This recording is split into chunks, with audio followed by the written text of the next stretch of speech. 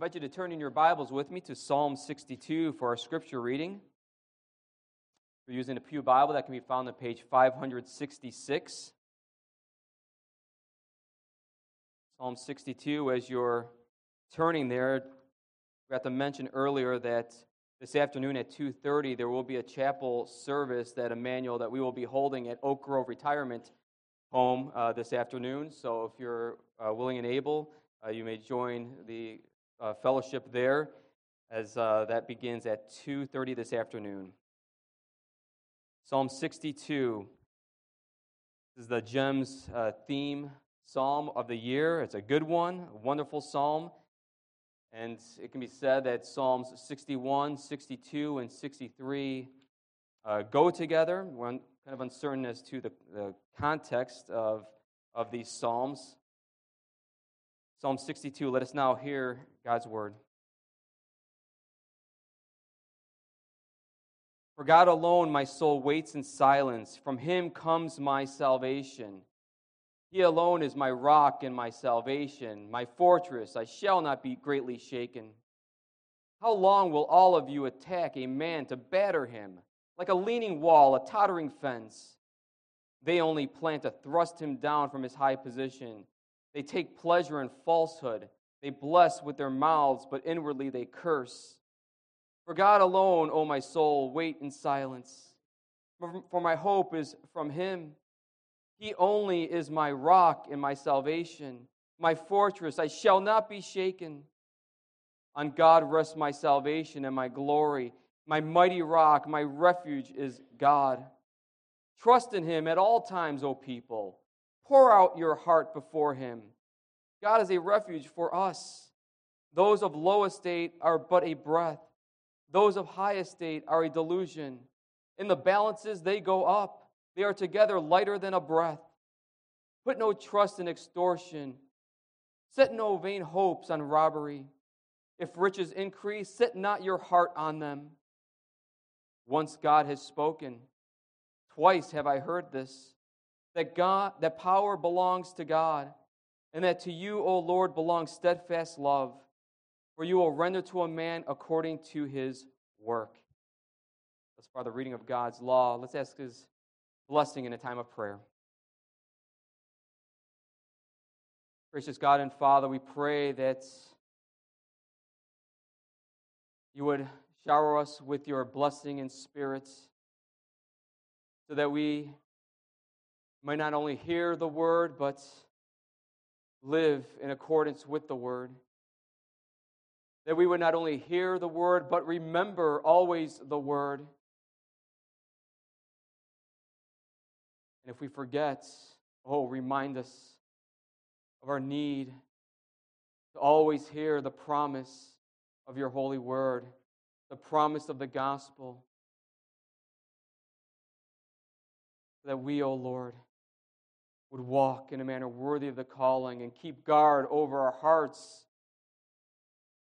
the temptations of the evil one, of Satan, of the flesh, and of this world. Teach us to be watchful over our hearts. Teach us what the Spirit of Jesus Christ, the Spirit of the Lord God, is teaching the Church of Jesus Christ. In your name we pray. Amen. Congregation of Christ, King David had a living and active faith in the Lord. In the Psalms, David and other psalmists open and expose their hearts to God, and we, in many respects, truly have become the audience. Imagine that you're a writer of a psalm. Now, we understand that the Psalms, too, are the Word of God and inspired by the Holy Spirit of God. God is the author. But David and the other psalmists wrote from experience what they knew about God. And they're exposing their hearts, how they feel in their inner man, in their inner being, their pain, their suffering of soul, their joys, their heartaches, their troubles, their trials, all of it exposed. Their prayers and songs have become psalms and prayers for the church of Jesus Christ. We learn to cry out in like manner. We learn what it means to confess our sins as the psalmist did. We learn what it means to wait on the Lord in the day of trouble. The psalmist's experience is an experience of the soul, of the heart, what they believed, but it's a shared experience. We share with them as Christians, as the people of God, and we learn from them. We learn from our forefathers. We learn from the Scriptures what it means to cry out to the Lord, to confess to the Lord, to wait on the Lord. In the previous psalm, Psalm 61, David cries out to the Lord. It's a prayer to God. In Psalm 62, David preaches to himself and to others. In Psalm 63, he goes back to praying to God. So in the middle here, in Psalm 62, he's preaching to himself after he has prayed to God. In other words, soul, remember. Remember who your God is and what He has done and what He's about to do. Look with me in your Bible. Verse 1, "For God alone my soul waits in silence. From Him comes my salvation." The word alone there is used 6 times in this psalm. And it can be translated truly. Like in the New Testament, you have verily, verily, or truly, truly. Yes. It's a particle of affirmation. Yes. That's why my title of my sermon is, Yes, my soul waits for the Lord. Yes. My soul waits for the Lord. First, my soul quietly waits in confidence in the Lord. My soul quietly waits in confidence in the Lord. For God alone, yes, God, my soul waits in silence. My life, my being, my heart quietly waits. Literally, it's one word, quietly waits. From Him comes salvation. The word salvation is Yeshua. From Him comes my salvation. He alone, yes, He is my rock. Yes, He is God. Yes, He is my rock. Words of affirmation, of confession. Words of confidence. He is a confident prayer warrior. He is a confident believer in God. Yes, his soul waits in confidence in the Lord God. How does he wait in the day of trouble? He waits quietly, waits in silence, because from God comes his salvation. From God comes salvation. In other words, David rests. This word quietly waits also has the meaning of resting. When you're resting in silence, you're quiet. When you get home from a long day's work and you rest, you feel that quietness come over you. You take that deep breath, that deep sigh. That feels good. That feels good. In the day of trouble, isn't it nice and pleasant when you take that deep sigh and rest? When you rest in Jesus? David rests in the fact that God will act. Not so much that God will speak to him, because we'll see that at the end, what's said there. It's not waiting quietly in confidence for God to speak to him, but waiting for God to act, to work salvation. From him, he's looking out in faith, confidently, because from God's going to come his help, his salvation. And so his soul rests in that. In a day of trouble, salvation comes from God, and he will bring complete salvation. The salvation referred to here, in which he quietly waits for in confidence, is a salvation that includes everything in salvation, even vindication, even God's enemies being judged.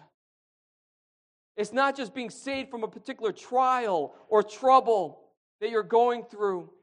No, the idea here is a complete salvation, a complete redemption, where God comes and He takes care of all things. All things. And so, congregation, his confidence in the Lord is grounded in who God is and what He has promised beforehand. He's going to take God at His word and wait for God to act. Confidently confessing. Notice there in your Bible. Verse 2. He alone is, yes, He is my rock.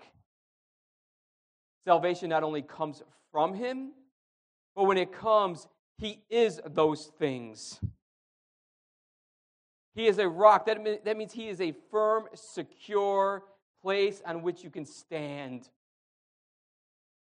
If you've gone hiking and you're on a tricky trail and there's pebbles and little rocks and your foot slips, the idea here is like a big boulder, something that you can stand upon knowing that the rock's not going to be moved. I remember when we went to the Arizona there in the Grand Canyon. You know, you want to get as close as you can, but the fear is that what if it cracks? You know, you get to the tip of it. What if you fall because the rock breaks? The idea here is a firm foundation, a firm rock, a rock of security, and that's who God is when He comes. When He comes to His people, He comes as a security. The God you can place your trust in, knowing that He is immovable, and therefore, because of faith, you are immovable. Girls, unshakable, right? Unshakable. He is my rock, He is my salvation, He is my Yeshua, my Savior.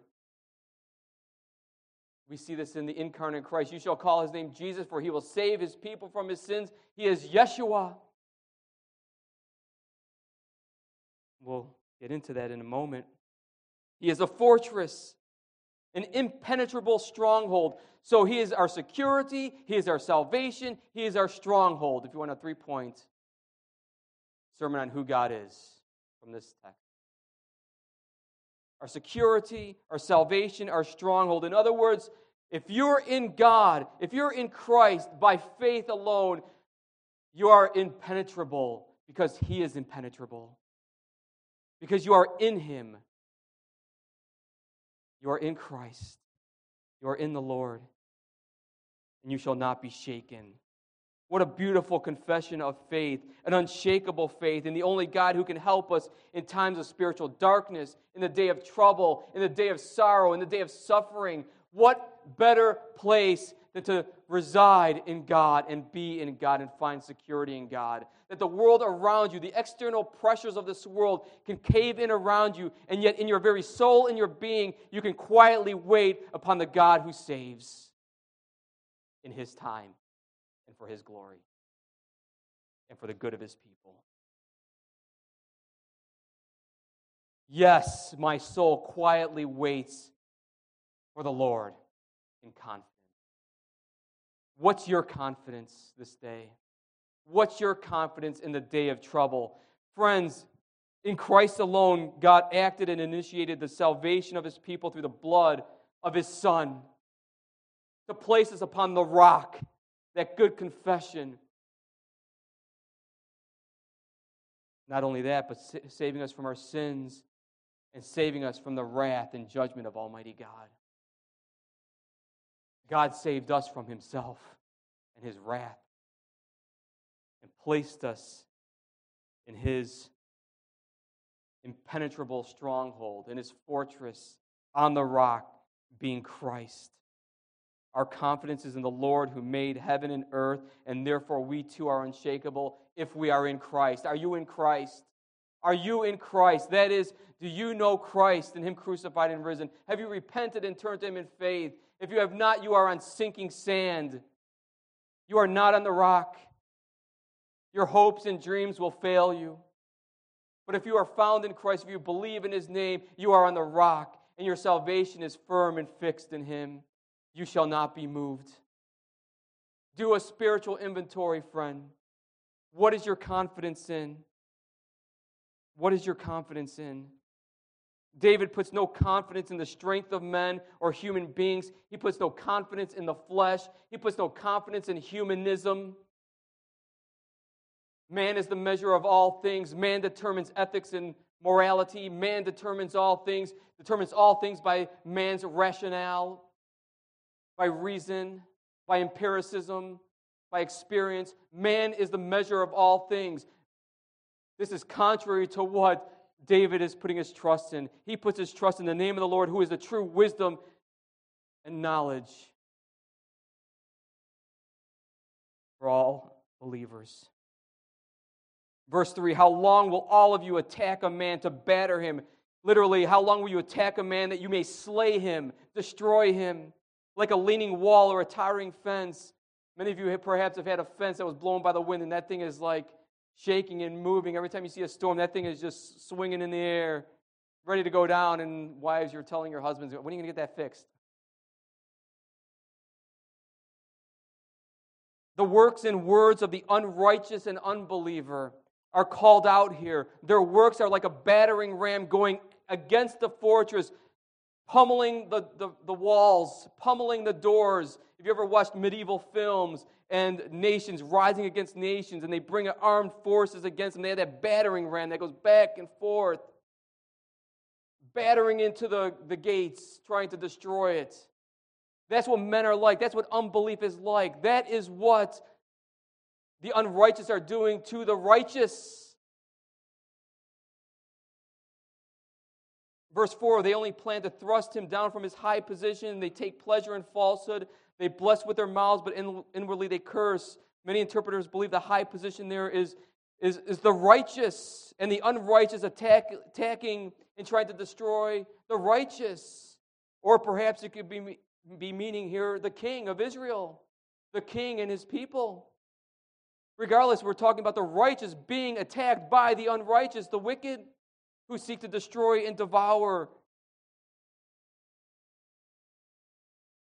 But David will have none of that. In fact, he calls them out. He calls them out. How long will all of you attack a man to batter him like a leaning wall, a tottering fence? Yes, the intentions of man are evil. Evil. When the world, the flesh, and the devil seek to ruin and attack you like a battering ram, what is your confidence in? In times of trouble, can you say, my soul, wait quietly, wait in silence for the Lord? When men persecute you or hate you or speak evil against you, what's your response? Isn't it our natural inclination?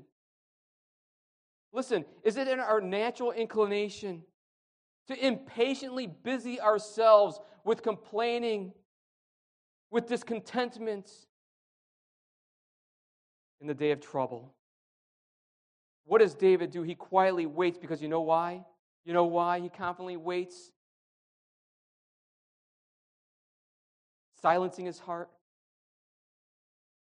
Because he's looking to God. He's looking to God, the one who will judge justly. At the end of the day, it is God who judges justly. Isn't it more natural for us to forget his promise and word? Think about that. Isn't it more natural for us to forget? Isn't that what doubting is?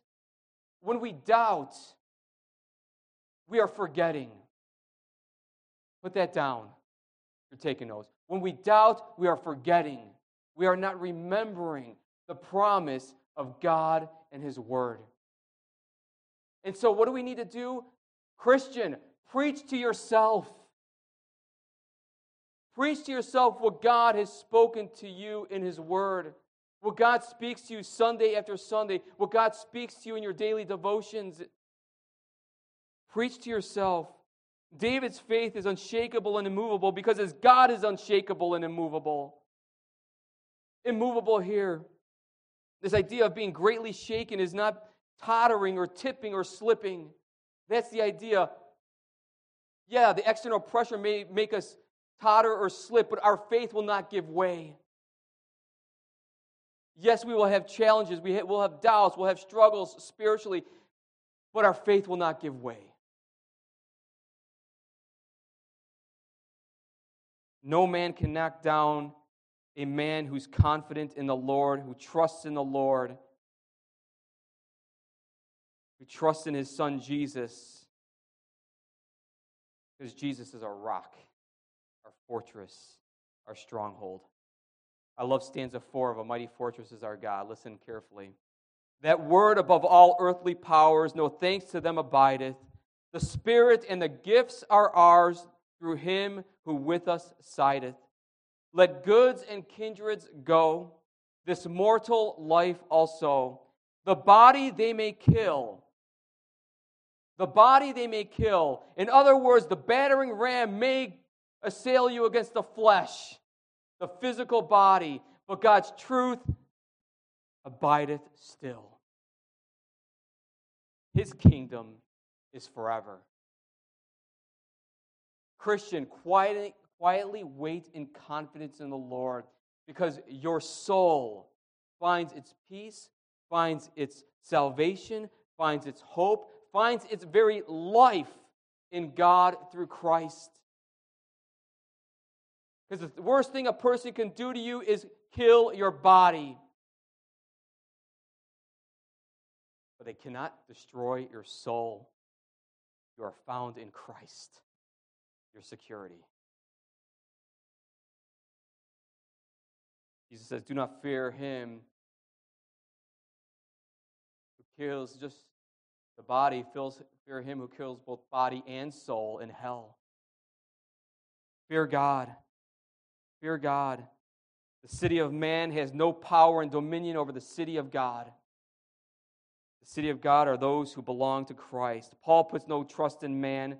Philippians 3, Paul writes, beware of the dogs, beware of the evil workers, beware of the false circumcision, for we are the true circumcision, who worship in the Spirit of God and take pride in Christ Jesus, and put no confidence in the flesh.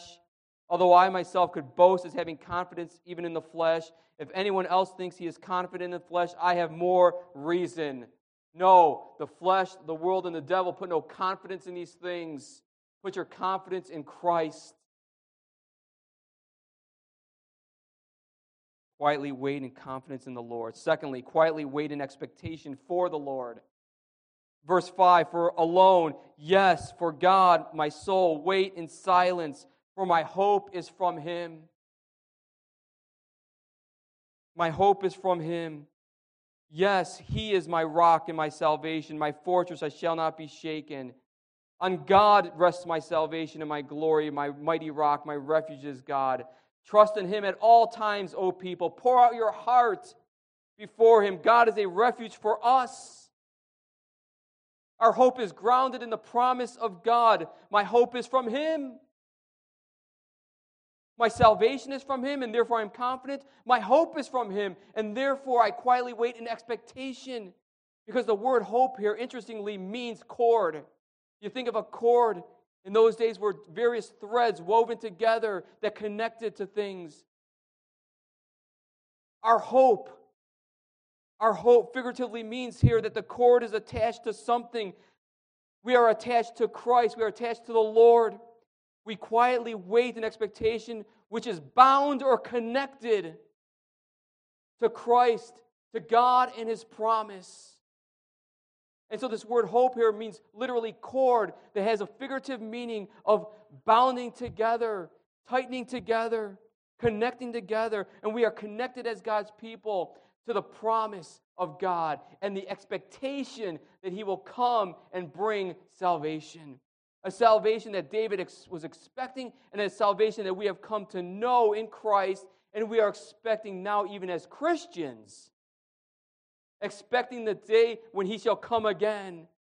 That sure and certain hope that we have as believers. That yes, Jesus came and died and rose again, but we wait for his coming again.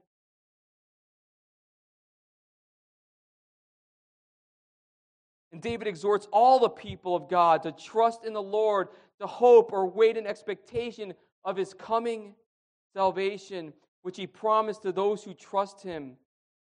We hope in God because he is true. His word is true. His promise is true, especially regarding to the coming of salvation the coming of Christ, the fulfillment of all the promises of God that are yes and amen in Christ.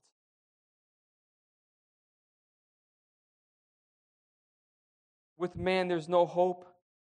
In fact, we see there, those of low estate are but a breath. Those of high estate are a delusion. In the balances they go up. They are together lighter than a breath. Put no trust in extortion. Set no vain hopes on robbery. If riches increase, set not your heart on them. Whether high estate, low estate, all men are but a breath. That's what we are, like a mist. On the balance, on the scale, we are on the same playing field. We are all weak and unable to save ourselves in the day of trouble. And so let God be true and every man a liar. And the truth is found in God's word. Remember that, girls. The truth is in God's word. You can trust in Him. You can trust in Him. And Jesus is Lord and Savior. You can trust in Him for forgiveness, for mercy. To trust in Him that He walks with you and He talks to you in His word and by His Spirit. Therefore, look to the promise of God's word. Preach to yourself the word, the promise of God's word. Trust in Him at all times and in all circumstances, He says. All times and all circumstances. I wonder how much the Apostle Paul had in mind Psalm 62 when he wrote Philippians. Especially Philippians 3 and 4, which Reverend Brummel did a wonderful job last week in teaching us from those chapters. The confidence we have in Christ.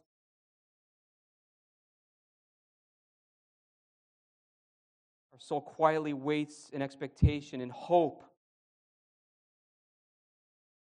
of God's promise in His Word, the promises we have in Christ. Thirdly, lastly, the source of our confidence and hope is God's power and steadfast love. The source of our confidence and hope is God's power and steadfast love. Verse 11, once God has spoken, twice have I heard this, that power belongs to God, and that to you, O Lord, belongs steadfast love, for you will render to a man according to his work. In the day of trouble, what's the basis of our confidence and hope in the Lord? That once God has spoken, twice have I heard it. God has spoken to David. How is he going to not only hear what He has spoken to David, is he going to believe it? Is he going to trust it? Is he going to confidently and expectantly wait for the Lord? Spurgeon said, we often speak and say nothing. We often speak and say nothing. God speaks once and utters verities, that is, eternal truths. God speaks once or speaks often, and when He does, once or twice, He speaks truths that are eternal. In fact, He speaks once, and they are eternal truths that are to be obeyed and followed and loved and cherished.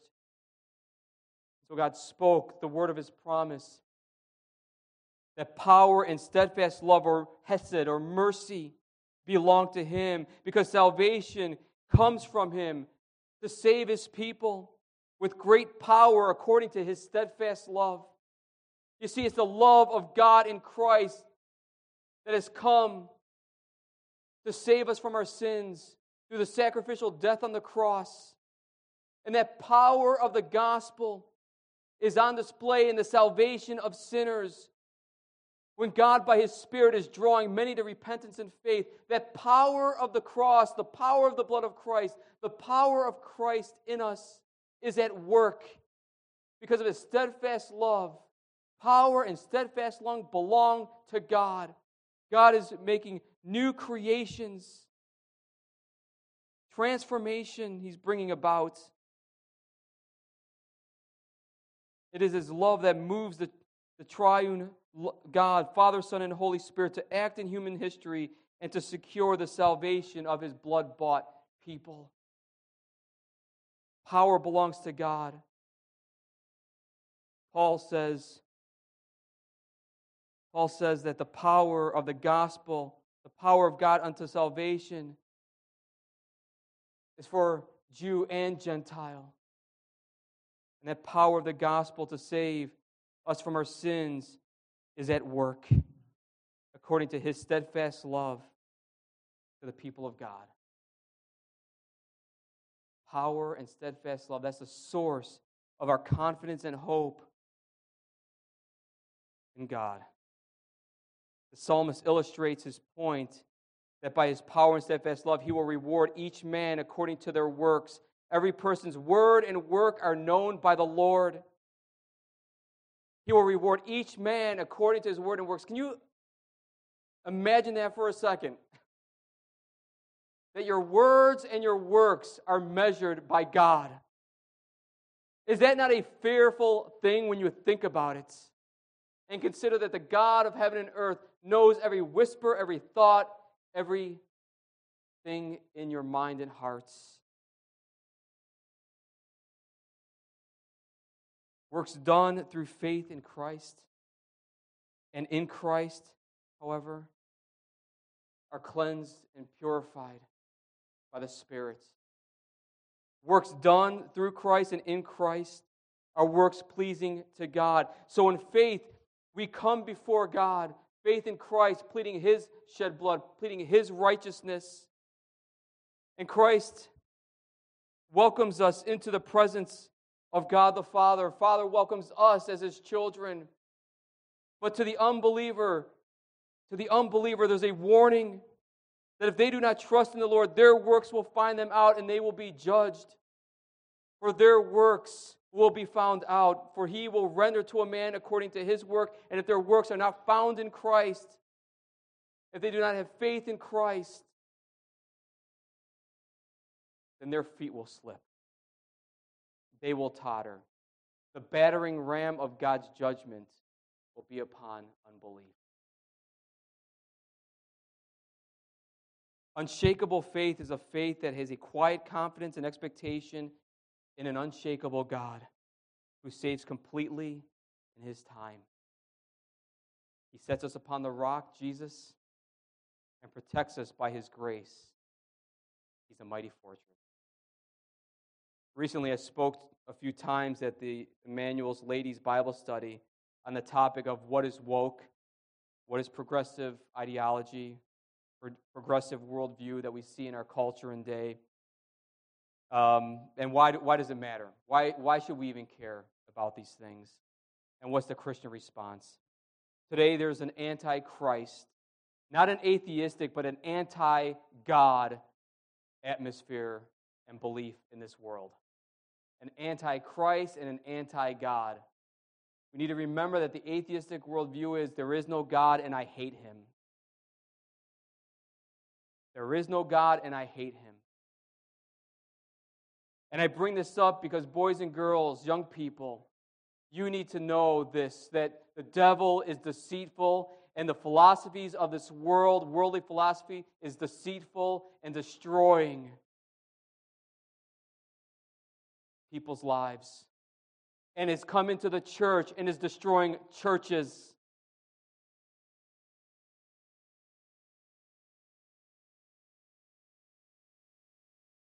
This is a really real threat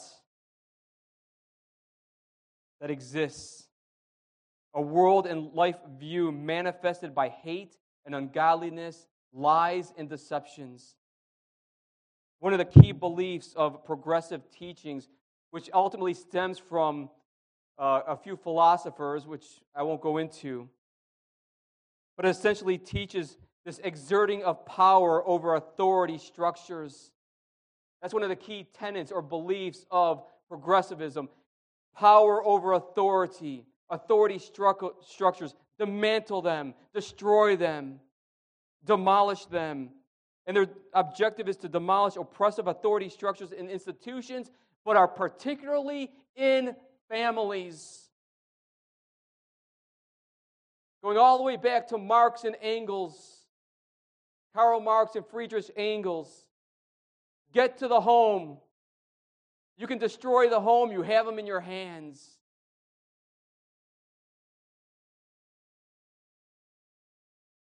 Destroy the nuclear family, Dad, Mom, Billy, and Janie. Destroy them. Most of all, destroy the father of the home. You remove the father, you got him. You have him. Destroy the home and the oppressive father, because wives and children, you're the oppressed, and your dad and your father are the oppressors. This is the thinking of these people of this worldview. It's a false teaching, an evil teaching from the pit of hell. Destroy the father so that wives and children can be liberated and exert power now over those authorities over them, like fathers and husbands. In the first quarter of the 1900s, Marxism started taking root in a way that wasn't seen before. And proponents of Marxism realized we need to get out of these fringe groups and come together. Come together. And there was a certain school called the Frankfurt School. And so they came together. How are we going to demolish? How are we going to destroy?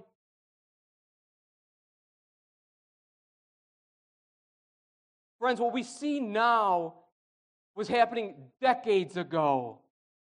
Long ago. Back in the 1800s. It just took time. Because the devil was rallying the troops.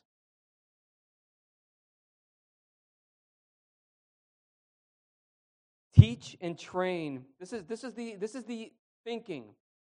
And I'm going to tell you why I'm bringing this into this conversation here, Psalm 62. They determined, this school of thought, that if we bring this into academics, into the colleges and universities and the elites, we're going to teach future teachers to be activists. And these activist teachers are going to go into schools, and they're going to go to little elementary school kids and indoctrinate them so that they become little activists. And then when they grow up, they're going to exert power over authority. To give you an illustration or example of this, when you want to destroy a church and the true doctrine of the Christian faith in a church, what do? You start in the seminary. You have professors teaching seminarians false doctrines. Those seminarians go into churches, teach false doctrine, and then what do you have? You have a church that teaches false doctrine.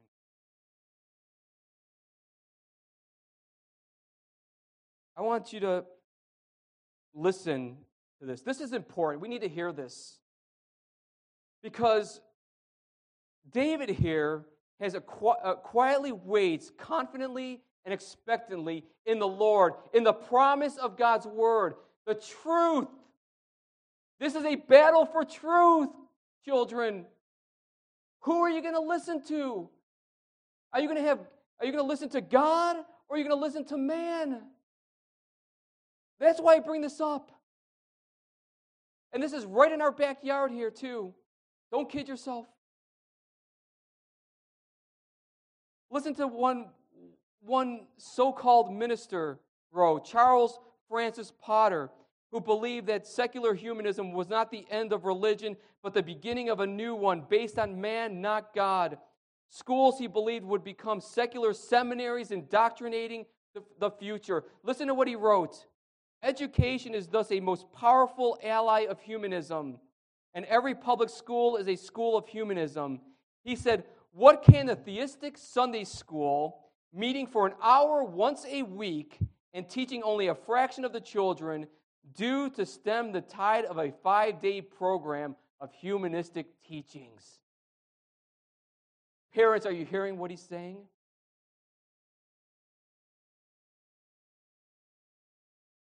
Didn't we just hear recently that teachers, you're the child's parents when they're with you? What's happening in our homes? The revolutionary goal for the early elementary years was to separate children from parents, not only physically, but also by undermining and fracturing the influence and authority of parents by injecting a slow drip of ideology into the school system. That's their goal.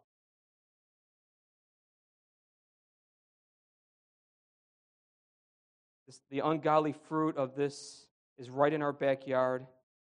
Many people of all ages are being tottered like a fence by the enemy. Guard your hearts. Girls, boys, parents, guard your hearts. Stand upon the rock of Christ, the Christ of Scripture. If you hear something, the teachings in this world, and you start questioning it, there's a reason why you're questioning it. This word is the living word of God on which we stand upon. God spoke once, and the second time I heard it. Don't forget it.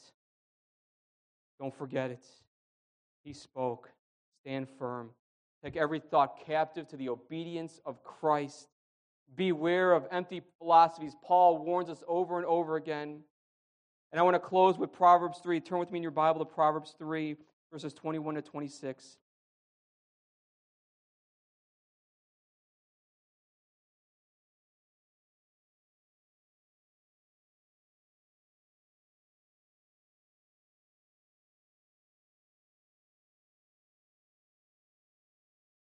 Proverbs 3, verses 21 to 26. Talking about wisdom. Wisdom. Wisdom of Christ. Wisdom of the Word. The wisdom of God. My son, do not lose sight of these. Keep sound wisdom and discretion. Boys and girls, do not lose sight of these. Do not lose sight of what your Christian parents have been teaching you. Do not lose sight of what God is teaching you, because there's an enemy who seeks to devour you. I plead with you. I plead with you in the name of Christ to cling to Him. Cling to the truth. Verse 22, and they will be life for your soul, and adornment for your neck. Then you will walk on your way securely, and your foot will not stumble. If you lie down, you will not be afraid. When you lie down, your sleep will be sweet. Do not be afraid of sudden terror or of the ruin of the wicked when it comes, for the Lord will be your confidence and will keep your foot from being caught. Have confidence in the Lord. Wait for the Lord in expectation, because power and steadfast love belong to Him. Amen. Let's pray. Father in heaven, we thank you, O God, for your precious word, the living word of God, which is living and active and sharper than any double-edged sword. The word of God that is inspired and true and right and good and teaches us the way to heaven and teaches us the way to you, O Father, through Christ our Lord. Keep us firm and fixed upon this glorious truth. Guard our hearts, O Lord, by the power of your word and spirit. May we be diligent, O Lord, in the things of your word, in the things of God, and not neglect, O Lord, your word. Father, help us, we pray. I pray again for our young people, our children, that you would protect them from the evil one and guard their hearts. May that be the case for all of us.